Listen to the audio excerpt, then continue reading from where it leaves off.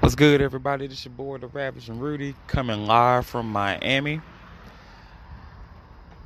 Hope y'all having a great day, just like I am. So, I went to my first baseball series. It was enjoyable. I went to go see the Marlins play. Never went to a baseball series, though I'm a Yankees fan.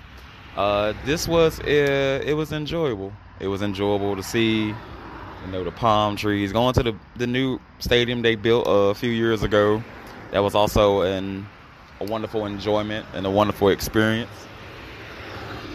As for my first baseball game, it was lit. The Marlins did lose, unfortunately, but as I said, the arena was beautiful.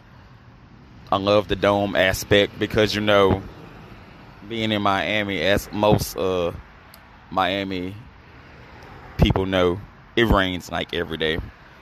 So, they'll have a rain out like every day if they did not have the dome. But the dome aspect was lit. It is enjoyable. It's beautiful. I met some Florida artists. I told them about the podcast. That was also very great experience. Like, everything I did down here was great. Atmosphere at the stadium was enjoyable. The area and location is great. But there's one thing that I have to nitpick here, being the sports guy and doing a little short entry on our channel.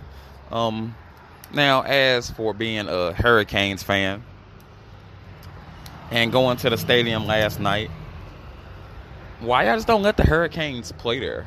Like, it would make so much sense. Like, every other major college or legendary college has a stadium basically near or in shouting distance of the campus. And, I love Hard Rock Stadium because my Dolphins play there, but that's nowhere near the Miami University. Like, the hotel I had and the baseball arena were like 9 miles from each other, which was also near the University of Miami. So, doesn't let the Hurricanes play there. Like, I know it isn't like the humongous football size stadiums like Bama has or, people in that nature. But I think it would take it back to the Orange Bowl, and that's what the Hurricanes miss.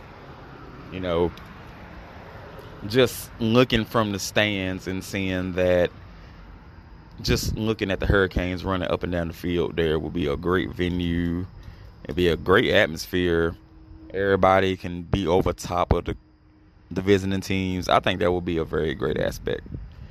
All my Florida listeners, we gotta make a petition for that. We gotta let the community know, like, let the Dolphins play in Marlins Park or wherever they call it. I think it's called Marlins Park, but let them play there. Like, it will save everybody so much time, the headache, the hassle. It's a beautiful venue. I think it's only right if we can let the kids play there.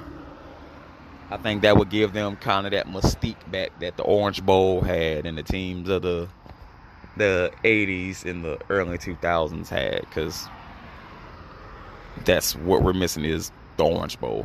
And I got that feeling once I got in there because, of course, that's the grounds where the Orange Bowl used to be. I think it's necessary. So, this is my entry for today. Still in South Beach. I'm going to enjoy my rest here. I have some more content coming soon. Some new D&I entertainment. I'm going to share my insights with everybody else in the cast of how it was Miami. It was enjoyable. As I said, the Marlins, wonderful stadium. I love what y'all did. I've visited Miami multiple times. I've seen the old venue. This is nothing compared to that. This is actually a work of art. But share that work of art with the kids of the Hurricanes, because it's only right. It's only fair. But it's your boy, the Ravage and Rudy, down here at the 305 South Beach. Hope y'all enjoy y'all week, and I will be back in the brand with more content, more new music. I have some artists that have hit me up. AKA Shane has hit me up with some new music. Heartbreak Mojo got some stuff coming out. And I finally got the patent for us to start having clothes for the channel. So everything is coming full circle. We're actually coming up on our 100th episode coming soon. I think I'm going to do something special for that. As I said again, this your boy, The Ravishing Rudy, and as always, peace. So to also add what I've seen, it's also crazy to look at the actual inside of the arena. Because, Miami has one of the lowest attendance. It's not as bad as Oakland. But I think it's a misconstrued way of looking at it, because there's more stuff to do in Miami. The beach, the Heat are in the playoffs. I believe the Florida Panthers are also in the playoffs. So, it's more stuff to add to why the attendance is low here. But the product on the field, you can tell they're in rebuilding mode. So, you can't really hold certain stuff against them. Though, you can see it. You can see the rebuild, and you can see fans, don't really attach to a rebuild. I'm from North Carolina. I seen the Hornets / Bobcats rebuild for multiple years. Once you get like a product that can produce wins, people come. I think that's what they're waiting on, is the production of the talent that they're building. But it's a nice young roster, nice young nucleus. I don't think the attendance will stay low. I think it will gradually build, and they will have a product to compete.